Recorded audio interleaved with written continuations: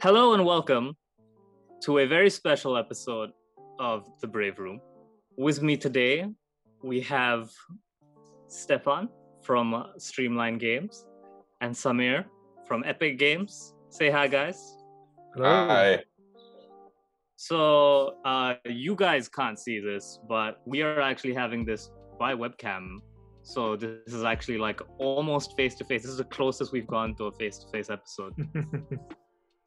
So for those who might not be familiar with you guys, you want to introduce yourselves to our listeners? Sure, I can start, I guess. My name is Stefan. I have been here in Malaysia for about 10 years now. I have been one of the founders of Streamline Media Group. We've been doing this for 20 years. In fact, have our kind of anniversary celebration this year. Streamline Games, the one you introduced, is one of our 5 big brands. That's the one doing games. And we'll talk about what we're doing in the region and where the future of games in the region is going. So I'm very excited. Hi, I'm Samir. I lead the territory for ASEAN and India for Unreal Engine, and currently working with a whole network of game developers and studios, besides media and entertainment companies, automotive, training and simulation, as well as architecture firms, to talk about how we can help through the use of Unreal. And we have a team here which helps people with technical queries, and we work with companies like Stefan's to continue to do all the great work that you see in Unreal Engine.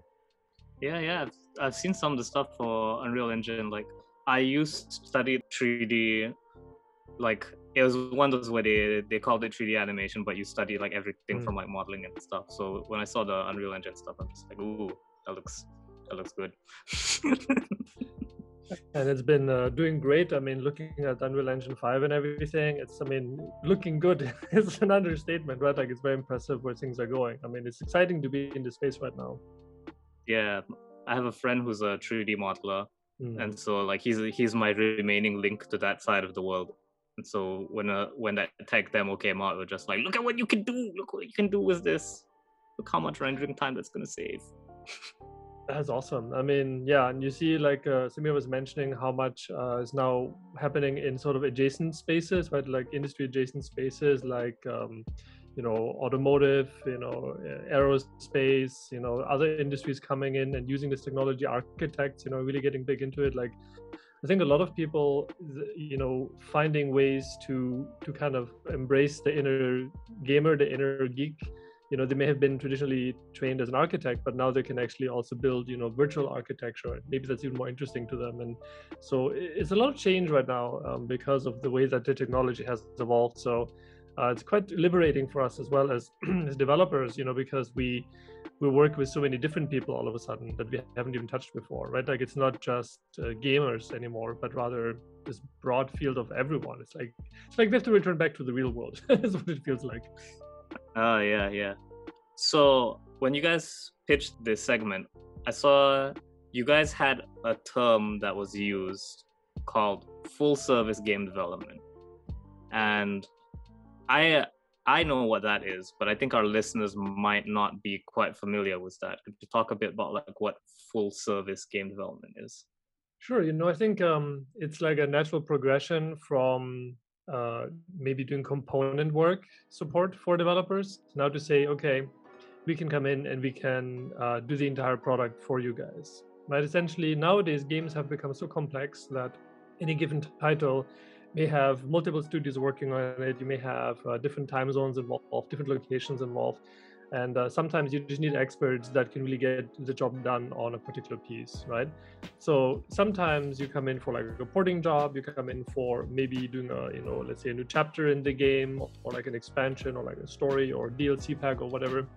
But over time, as you get to know each other and you get to know the partners you're working with, you realize that, if you work well together, why not expand that into actually doing full products together, right? Because also when, for us, for building like our teams out, you want to have designers on board, you want to have game designers, level designers, we have a full-time musician on board, right? Like you're building it up into full products that we're building internally, but you also can offer that service of doing full products for someone else, right? Because you have very different conversations when you're really discussing like how does the player respond to this, is this maybe too difficult, is it exciting, what about the story? It grows by different skill sets internally as well. And so you want to get away from doing only components in a game, like maybe just only doing art or only doing some of the engineering, to doing the entire product yourself. And it comes with more pressure, more responsibility, right? It's like great power, great responsibility, because you could screw up the game. Maybe it's too hard, it's too easy, not fun. But that is kind of like the offering, right? Come on board on a partnership where we are building the entire product for one of our partners. Yeah.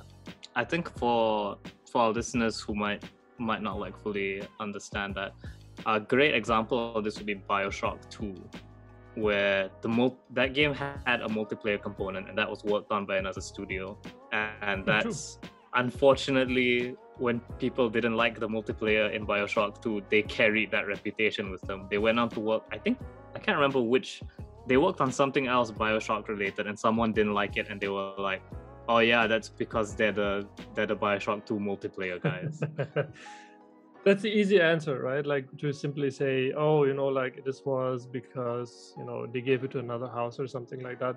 But, it is so pervasive now that every success, every failure in the industry, if it's public or not, is connected to partnerships, right? I mean, you work with an engine like Unreal, that is a partnership as well, right? Like you lean on their technology and succeeding and doing a lot of the heavy lifting for you on certain things, right? Like there's that. Then you have different studios working on it, coming on board for certain parts, right? Like even working with a publisher, they will have certain specializations that they're good at, right? And you have to select the right kind of publisher to work for launching your game, right? So it's easy to point at some kind of failures of ports and everything where somebody bit off more than they can chew, but it's kind of like the IT industry, right? It's kind of like nobody goes to the IT department when everything's working fine. It's only like when your computer's broken, you're like, oh my god, everything's on fire. Then no one ever drops in just to say hi. Exactly. Right now, our IT guys would say that, like, you only come when there's a problem, right? And so same with when a game breaks, right? Like you don't know all of the successes because at one point the developers move on, of course, and like you're not going out there to brag about every little piece. Let's just get things moving and make the next game, right? So, but it's very common, and nowadays with these major acquisitions in our space, right, where you have Sumo acquired by Tencent and other major companies off the table, so to say, it isn't always a given that you have the resources as a developer to really finish your game by yourself, or maybe even with partners you worked with before, because the landscape is changing so quickly. So the idea of having the ability to partner between studios is very crucial. It's just not going to go away because these games, player expectations have come quite high. Like ironically, like you can make games that are smaller nowadays and get away with it, but the polish and the kind of like level of sophistication of the gameplay and like good frame rates, doesn't crash, like actually have increased a lot, right? So your games have to be, usually have some kind of online capabilities, run well, be cross-play enabled, be running on all the platforms, come out simultaneously. All of that requires you to really have your manpower in order, and that requires you to work with other partners, right? So to serve the demand of modern players. Yeah, definitely. I love that you mentioned the crossplay thing, because I think because I move around a lot in the fighting game communities, and that's one of our big demands is please let us have crossplay. No, it's a huge demand, right? And so, for example, Unreal, has invested into systems like EOS, like Epic Online Services, that we're also very familiar with as well, and have partnered on that. And it's really understanding where the gaps are still to enable crossplay, to enable convenience for players, like consistent save games, all the different friend lists interacting with each other. That's really this next phase, right? And I think Epic is very strong in talking about like the metaverse idea and everything behind it. And that is all, crossplay is part of that, right? Like connecting with your friends and players anywhere, being mobile, if you will, wherever you want to be. You can play the PlayStation, you can play on your phone, it's all connected, right? Like that is all the convenience that is now really expected for future games, but it comes at a cost for the developer in terms of, well, you have to work with the right kind of partners to make that happen. Yeah, definitely. So you mentioned that a lot more studios, like a lot more manpower is being needed for a game, and I recently hit credits on No More Heroes 3. That game has some really long credits, and there seems to be the recurring theme now. It's like game credits are longer than ever, and you see all these teams from all around the world working on them. They're shouting out to each of this. So I guess, like, what do you guys think of the fact that basically every big video game is now a global collaborative effort? See, it's funny for us, when this topic comes up, right? Because I sort of have two different perspectives on this, right? On one hand, I think, it is natural to have that trend, where you have this kind of large collaboration and it makes this really long credit list, which is good because it means people are getting credited, which they should be. Yeah, definitely. So, collaboration and large scale ambitious projects, $100 million projects, that's cool, but at the same time, though, publishers, when you actually look at sort of the history between like releases today and releases 20 years ago, big publishers are taking less bets. They're releasing a lot less content, a lot of games coming out nowadays than they did, in the PlayStation 1, PlayStation 2 era. And that is because, every major launch nowadays has to be like a franchise building operation, right? It has to be like the new Destiny, and, you have to play that game as a player for years and years to make back that money. It's, these major pushes, right? Like, anything that is like a free-to-play game, like, it has to come with that bombast, right? And so, like Apex Legends type things. And, that means fewer bets. So, massive titles of like 1,000 people working on that. But, what about smaller titles where the creativity really has to shine, where you need to maybe try, kind of more indie ideas, where the creativity really comes out, a bit more experimental. And that tends to usually, that size of these smaller titles, this is like a 30, 40, 50 person team.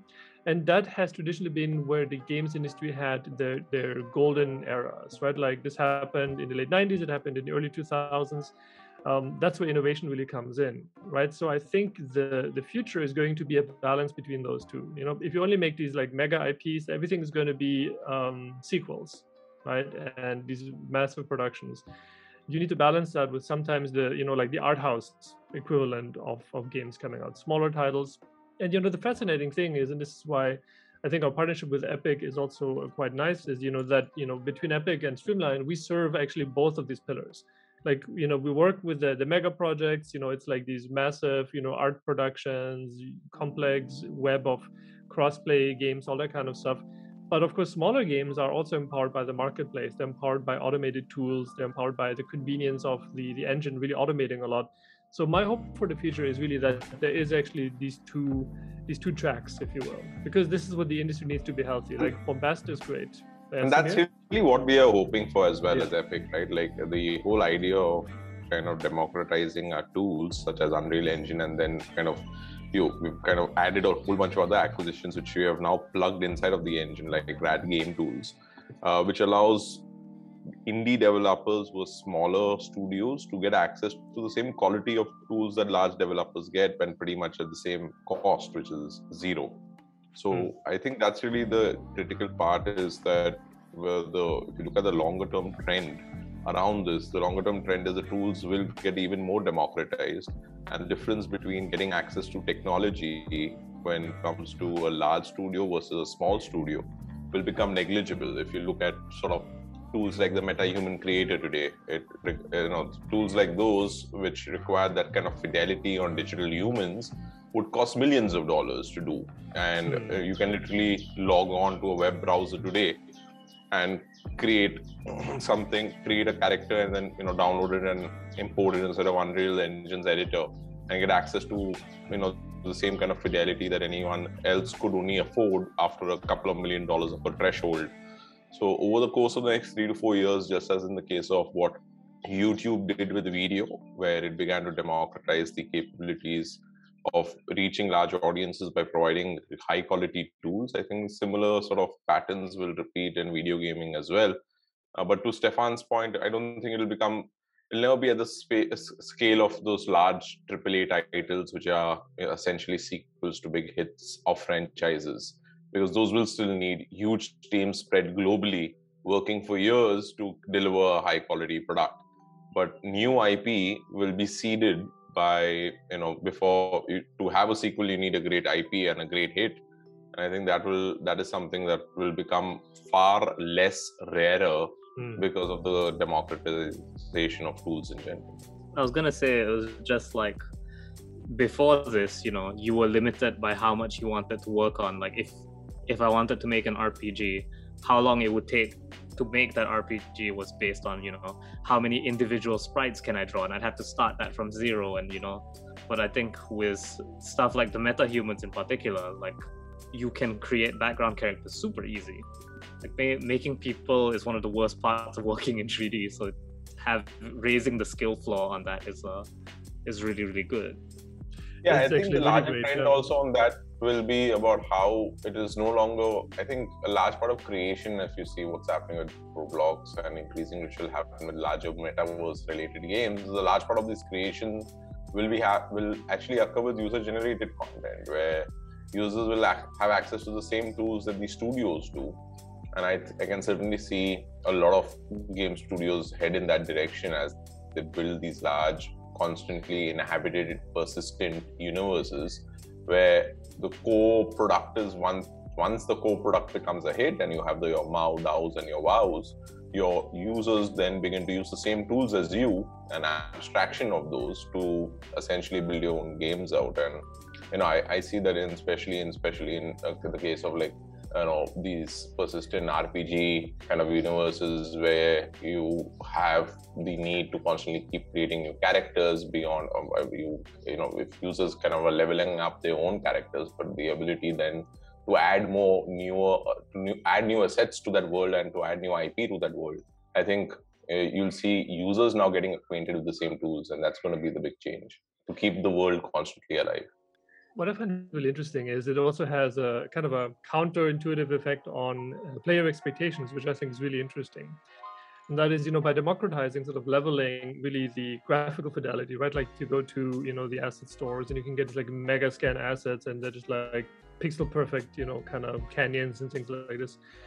What actually happens now also is that the arms race for like super high-end graphics, is kind of like leveling out, which is actually quite nice, from like a product innovation perspective. Because a couple of years ago, I think there was this implication like every game has to be like the best characters. You must have like 30 character modelers working for like years, sweating, making these amazing characters, and there's value in that. But there was almost like expectation, like you need to look like this. The next Gears of War has to look like this. The next one has to look better, And now, because graphics are at such a high standard just by default, you can make a Roblox and the players will be fine. A couple of years ago, they would have judged it as like, this looks like crap, essentially. Like, why would I play this? This is blocky graphics. Right nowadays, this is totally acceptable.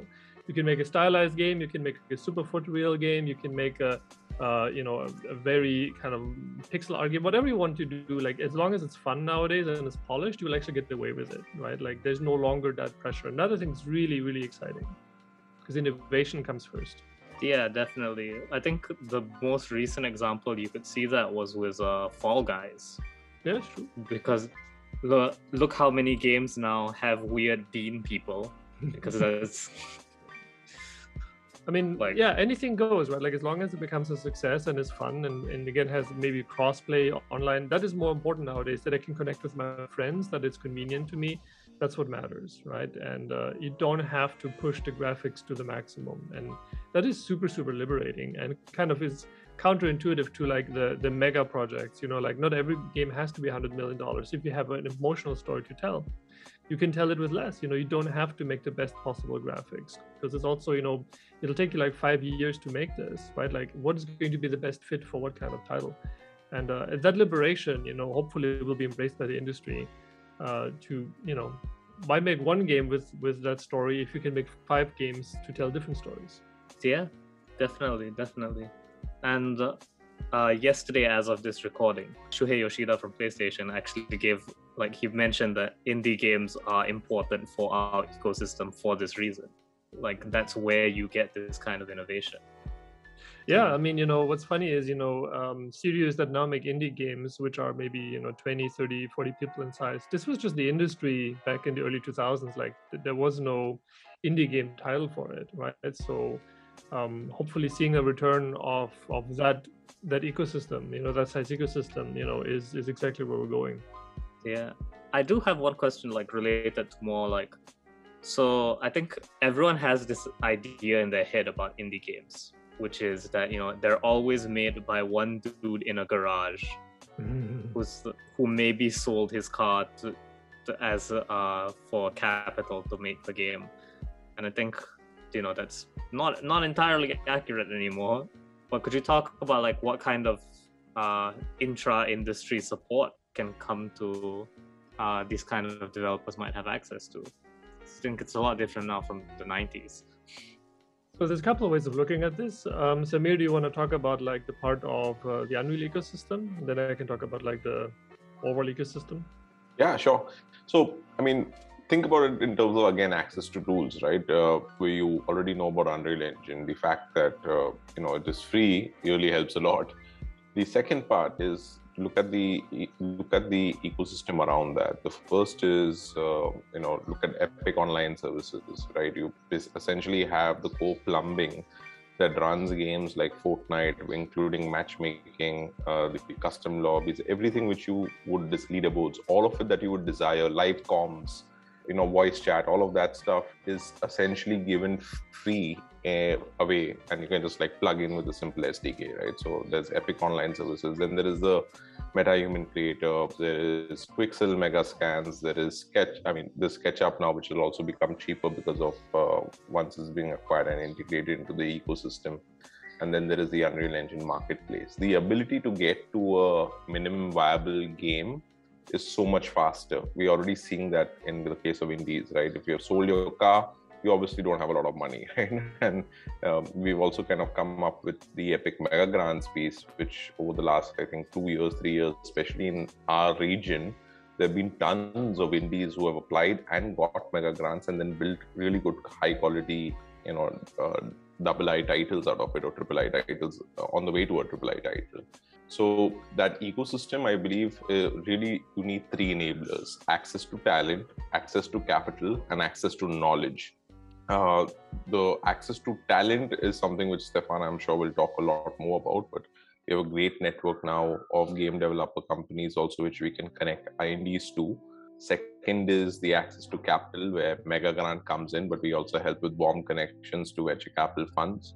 And the third is access to knowledge. And that, I think, has been the biggest sort of gap so far, because the editor and the engine is not always easy to use, especially if you're a small team, to understand, and there is a learning curve to it. And that's really where we have now given away free training in this entire region. Anybody who wants to learn Unreal Engine, we actually give them a live tutor and have the ability to sit with them and take them through the paces of the entire editor and make sure that they understand how to use the engine itself. So yeah, I think that those are the 3 places which typically inhibit people from taking the leap, and we've tried to find a way to reduce friction in all 3 of them, either by making it free or in most cases, such as Mega Grant, in giving money to incentivize that they take the first step forward. To answer the question further, I think, is it different now, or is it still true that people kind of start in their garage and kind of break out? When you go way back into the 80s, like literally like, million sellers could happen from like some kid, in their parents', house, coding something, sending it to Atari and making millions. Nowadays, I think, the tools are much more sophisticated, like we talked about, but obviously discovery is much harder because there are a lot more products out there. So, when you still hear stories about, somebody actually making it, by themselves, or like maybe a small team, you take a closer look at like where exactly they made that breakout, and usually there are other factors. For example, maybe they had a YouTube channel that helped them with discovery, or like they got a lucky break at a trade show that they went to, and really that helped them breaking out. Or maybe it is actually in a space that has a lot of attention, where they can still break out kind of from their garage. Let's say like the NFT, blockchain type space, right? Like where there's very few games coming out. So if you do come out in that space, or you make make noise in that space, you're gonna get extra attention, right? But I think for a lot of the base level developers, you do need to have some infrastructure. to really kind of do the traditional push right now, because like finding a publisher, they're going to have certain expectations, like what about localization, what about licensing, things that are beyond the engine, if you will. And also like getting it to work on all the different platforms, getting crossplay to work, all of that. Like the tools are powerful, but it still requires you to wire it all up and get it ready. And even getting dev kits can sometimes be a daunting experience for developers. They may underestimate how much time it simply takes to get them, right?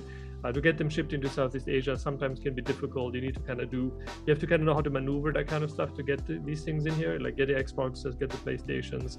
So, in some sense, making the game is it sounds like it's, this small part, but actually then there's all this other stuff that goes around it.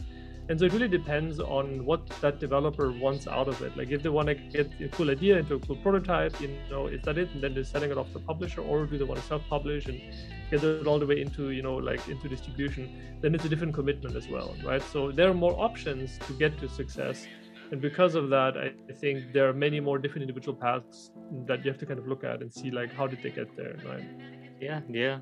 And I do want to talk about I feel like there's a strong community within indie game developers from what I've seen, where they're a lot more collaborative as well. I've noticed. I assume you'd have more experiences this than me though. Could you talk a bit about that collaborative spirit kind of? I think it still could be a lot more, like seeing, let me say it this way. Sometimes when you're working as a small developer with the larger companies, there's a perception created that there's a scarcity of, opportunities. Like there's only very few games you could participate on. There's only very few games that you can, work on a project on. But that's actually not really true, right? Like it is actually, there's more than enough to go around for everyone. Like there are so many players that want to have creative experiences. There could be a lot more collaboration between the studios than there is. That being said, I think that there is an increase in understanding that there is this wealth out there, and to capture it effectively, you do need to work together. And the good thing is, having a shared technology space, like with the Unreal Engine, that is tremendously helpful.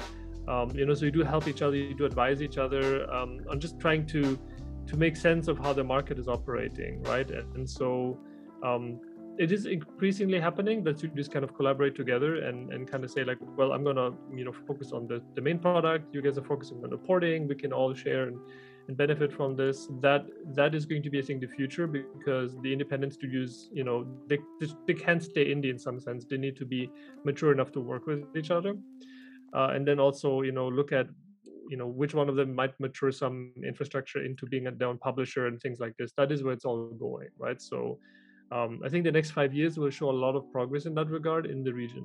Yeah, definitely. And I think like a good mindset to have, and you can correct me if I'm wrong about this, is when you're indie, there's no such thing as a corporate secret. You don't have to get like hyper defensive. You do have to be careful. I mean, here's the thing, like if you have really a great idea, you need to know who you work with, who do you trust on it. Because the truth is, if it's a really great idea and, the wrong megacorp observes it, they can replicate it relatively quickly, so you got to be smart about how you do it as well. And understand that everything will take longer than you think, right? So, as with any creative industry, you do need to be smart about it, so. Yeah, I mean, maybe don't like drop the pitch for your game before you start to work on it, but it's like if you're talking to your fellow indie game dev friend, you don't have to suddenly start hiding your sketchbook and like, no. You're right on that. Like I would say, there comes the point, especially like in the last 2 years of development, where it is actually very good to be very open with the game. Like, for us, right now with COVID, it's unfortunately not so easy, and that has affected our game development as well. But what you really should do is constantly testing your game. You invite people over, communities of players, and just go play the games, get feedback. You need to get feedback into the game because you're making it for the players, right? So I think once you're in, like your momentum is really there, and it's really about like min-maxing, kind of optimizing the product. You should be very open with it, and we've done that oftentimes as well. Like have other developer friends play our games and get feedback from them, and just because it's that last 10% that you have to get right, to make the game really flip around. Yeah, definitely.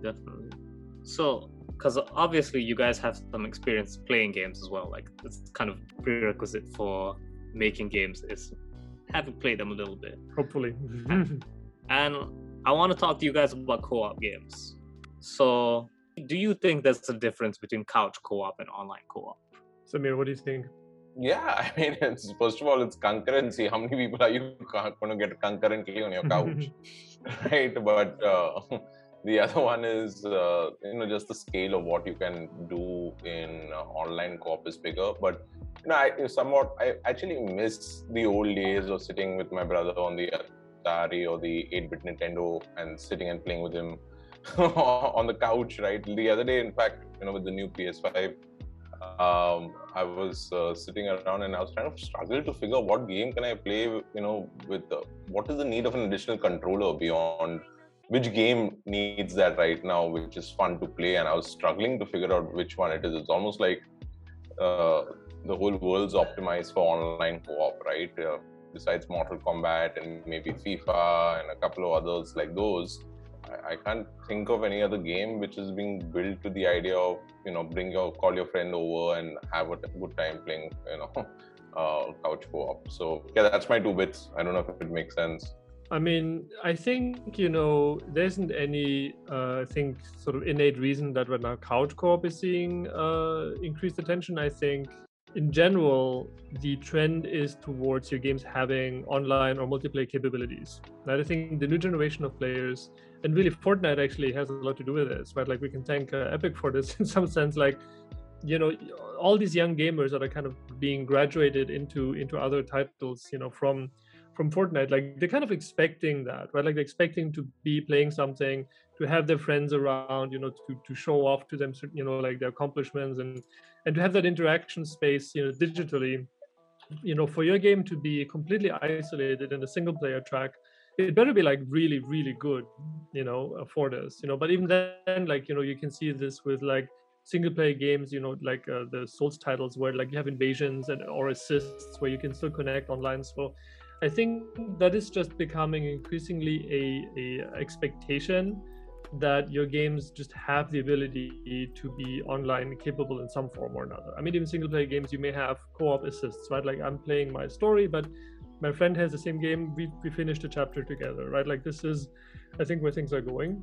And for the older generation, we're a bit more used to like solo play, and it doesn't have monetization, it doesn't have free-to-play kind of ideas, but there's a whole new generation of players coming up, but to them this is very second nature. Like it doesn't have the same stigma as it did maybe to the earlier generations, so it's becoming, I think, just more common. And you see couch co-op games emerging just simply because they are the base first step towards that, right? Like this is the one way to make a multiplayer game without actually doing multiplayer code, if you think about it, if you just do pure couch co-op, right? But also something that we've learned as well, feedback for our own title was, very quickly, is like couch is not usually where my friends are these days. They are, on their couch, right? Like, so immediately it's like couch co-op is good, but online co-op is better, far better, right? And then it's matchmaking, then it's crossplay, and that's kind of like the chain you have to work your way up, and every step is more complex.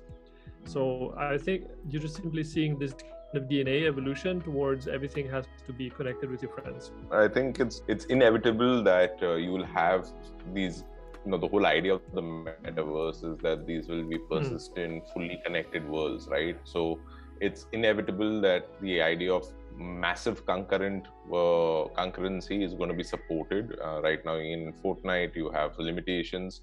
And those limitations, the whole idea of technology is that to kind of go against that brick wall and kind of find a way to, demolish that. So there is, I think, going to be lesser and lesser. Like to his point, it's like a DNA strand, right? It's going to keep mutating until it becomes so large that it becomes almost, it becomes obvious that any game will have the ability to be inhabited simultaneously across the world by huge audiences together at the same point of time. It's true. I think, you don't even have a lot of games yet, even today, that really have, visible to your player eye, 1,000 players running around. Like this is still pretty rare, right? Like it's usually like 100 players or 64 players or something. So there's still a lot of expansion space in that. A lot of interesting games coming. Yeah, no, definitely. But I also think like there is something nice about the intimacy of a couch co-op session, you know. Like, as great as it is playing online with your friends, like, again, to bring this back to the fighting games thing, it's nothing like watching your friend just die inside when you trash them. You know, 13-0. The intimacy of playing with somebody that you're close to is also, I think, a comfort as well for a lot of people in this kind of, you know, crazy time that we live in. And we know this from our own metrics as well, is there's a large player base that is just couples play, right? Like, it's always like, you know, you and your best person of your life, right? Like, coming together, you know. And that makes a lot of sense. Firstly, it's the easiest to match make with one more person because it's literally just +1. It's not waiting for the third one. It's not waiting for the fourth one. But also, it's, you know, just a lot of like gamers. They have found their significant other and they play with each other, and that's all they want, right? Like, maybe they don't have kids yet, or they're not part of that, or getting like, you know. I think it's really about co-op is like 2 players versus party play, which is, I think, right now not so much a focus. Or this is, I don't think, where most of the actual party games are being played that way, oddly enough. Actually, and this is the perfect question to end it on, really, is, so we've been stuck inside for 2 years. If you've just woken up from a coma, congratulations. I'm glad this is how you chose to learn about it. We've all been stuck indoor for coming on 2 years now. And do you think that's going to, once we finally get out of this horrible nightmare, there'll be more of an appetite for that more intimate experience? Because I'd really like it if my friends stopped being a screen and started being physical people in the same room with me. I wonder about this. You know, I think right now already, like, you know, in Malaysia or in Southeast Asia or in Asia in general, we still may be a bit more locked down, right? But if you look at Europe or the US, like, they're, you know, for better or worse, already really out there a lot, right? And so we're not seeing really significant drop-offs or changes in player engagement. So, you know, I think we're in the middle of you know, this lockdown being lifted. So looking at that, you don't see everyone just suddenly running to the beach and being like, I will never touch my computer again, right? Like, more likely they'll bring their phone to the beach, play there a little bit, you go swim, come back, and, you know, go back online and play you know, Fall Guys or something, or XE Infinity or something, right? So I think I don't think it's going to really change too much. I think too many people have been onboarded into digital entertainment, and that's not going to be undone anytime soon, right? I think a lot of players are here to stay, and that's exciting.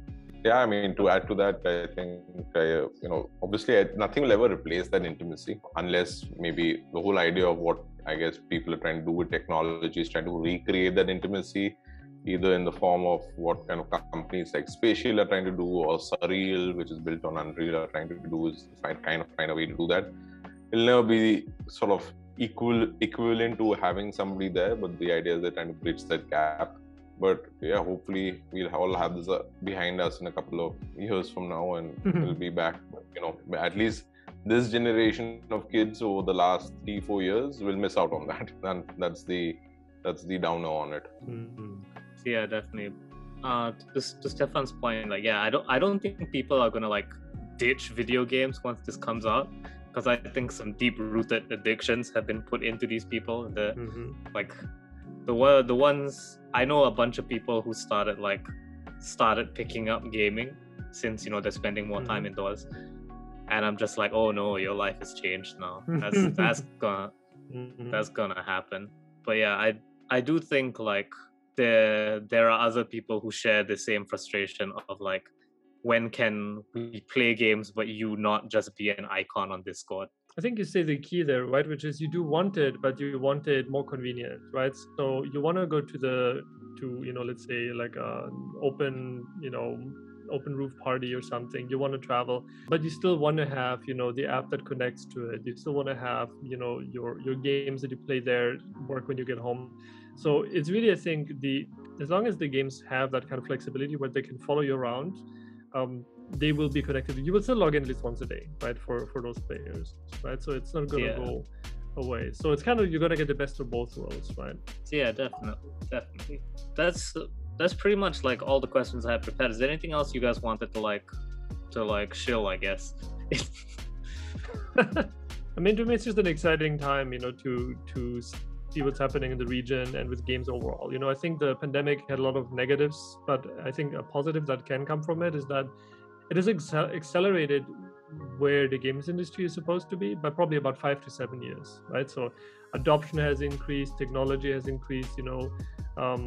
That is going to be really good for sort of independent developers.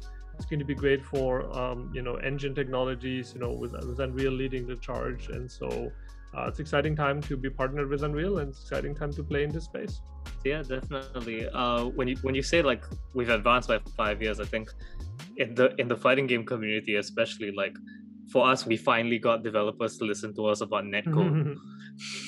That's true. It's became very important. Yeah, like suddenly a bunch of developers are going, oh no, we'll fix the netcode on our games, please. Because before this, whenever community would come out and say like, please fix the netcode, they say, why? Tournaments are played in person. Netcode doesn't matter at Evo. And then suddenly you can't have in-person Evo anymore, and everyone's like, oh no, we have to fix our netcode.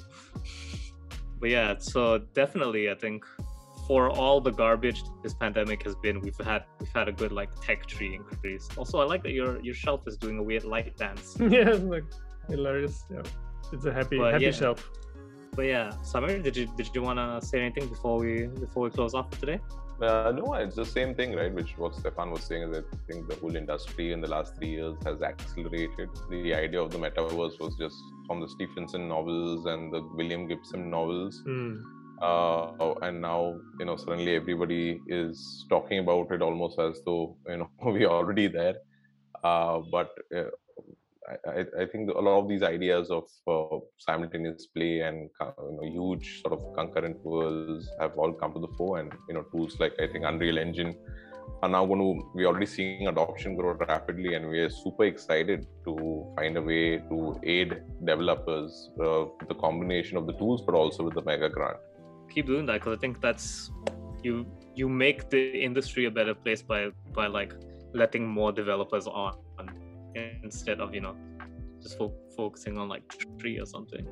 But yeah, and I think we have a podcast there. So thank you so much to Samir and Stefan for coming on the show.